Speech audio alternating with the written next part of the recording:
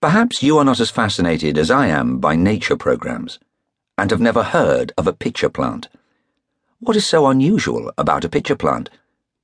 Like the Venus flytrap, it reverses the usual process of nature by which animals eat plants, and supplements its diet by trapping and consuming insects. But whereas the Venus flytrap works on the same principle as a bear trap, a pitcher plant is far more subtle and akin to drug addiction. As its name implies, it is shaped like a pitcher. The inside of the plant is coated with a sticky nectar. The odor permeates the surrounding atmosphere, and flies are drawn to it like bees to honey. The nectar tastes as good as it smells, and the flies cannot resist tucking into this delicious free meal. Unfortunately, the meal isn't free. On the contrary, the wretched fly will pay with its life. Rather like the unsuspecting missionary who was invited to the feast as special guest of the chef but ends up as the chef's special, so the hapless fly is not the guest but the meal itself. It's not just coincidence that the slope at the top of the plant is almost imperceptible, nor that the inside of the plant is coated with minute hairs which grow in one direction only, downwards. Gravity, the supply of uneaten nectar, and the direction of the hairs all conspire to ensure that the unsuspecting insects will travel further and further into the trap. Are you beginning to smell a rat? Are alarm bells ringing? Can you sense the similarity to drug addiction?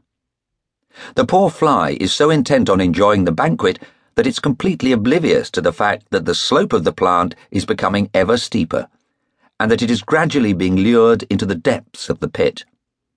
But why should the fly worry? He has wings. Even if he can now see the partly digested remains of dozens of other flies floating in the juices at the base of the pitcher, he knows that won't happen to him. Why look a gift horse in the mouth? He's in control and can fly to safety whenever he wants to. Or he thinks he can. That is, until he tries to take off. Unfortunately, he has gorged himself so much that he is twice his normal weight. His wings and legs are coated with the sticky nectar, and the more he struggles, the worse it gets. The sides of the plant are now hairless, slippery, and practically vertical. Nothing can prevent that fly from joining his luckless companions. Perhaps you find the comparison with alcoholism somewhat far-fetched, but just consider it for a moment, and I think you'll agree that certain aspects are remarkably similar.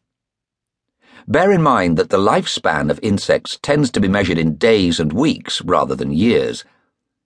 Can you picture the fly alighting on the plant as the teenager sampling his first shandy? Can you visualize the lager lout just about to throw up as the bloated fly before it tries to take off? And when the alcoholic can no longer close his eyes to the fact that his life is being dominated and ruined by drink, doesn't he try to cut down and control his intake, rather like someone who is grossly overweight attempts to cut down on food? But does dieting make food appear less precious? Quite the contrary.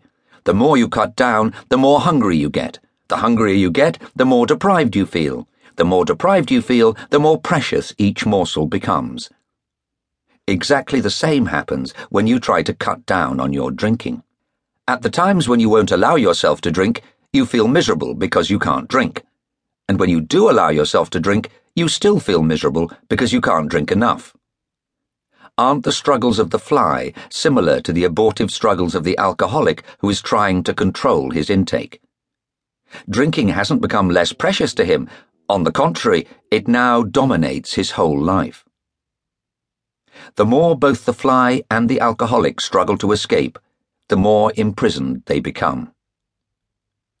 Are the semi-digested insects not comparable to the down-and-out meth drinkers of Skid Row, whose entire existence is now confined to begging or stealing the next fix and trying to find somewhere warm to sleep off the effects?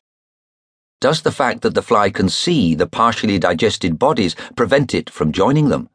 Who knows? Perhaps some of them smell danger and just fly away. When we were innocent, healthy children, fully capable of enjoying birthday parties and handling stress without the assistance of alcohol, nicotine, or any other drug, did the Uncle Teds of this world prevent us?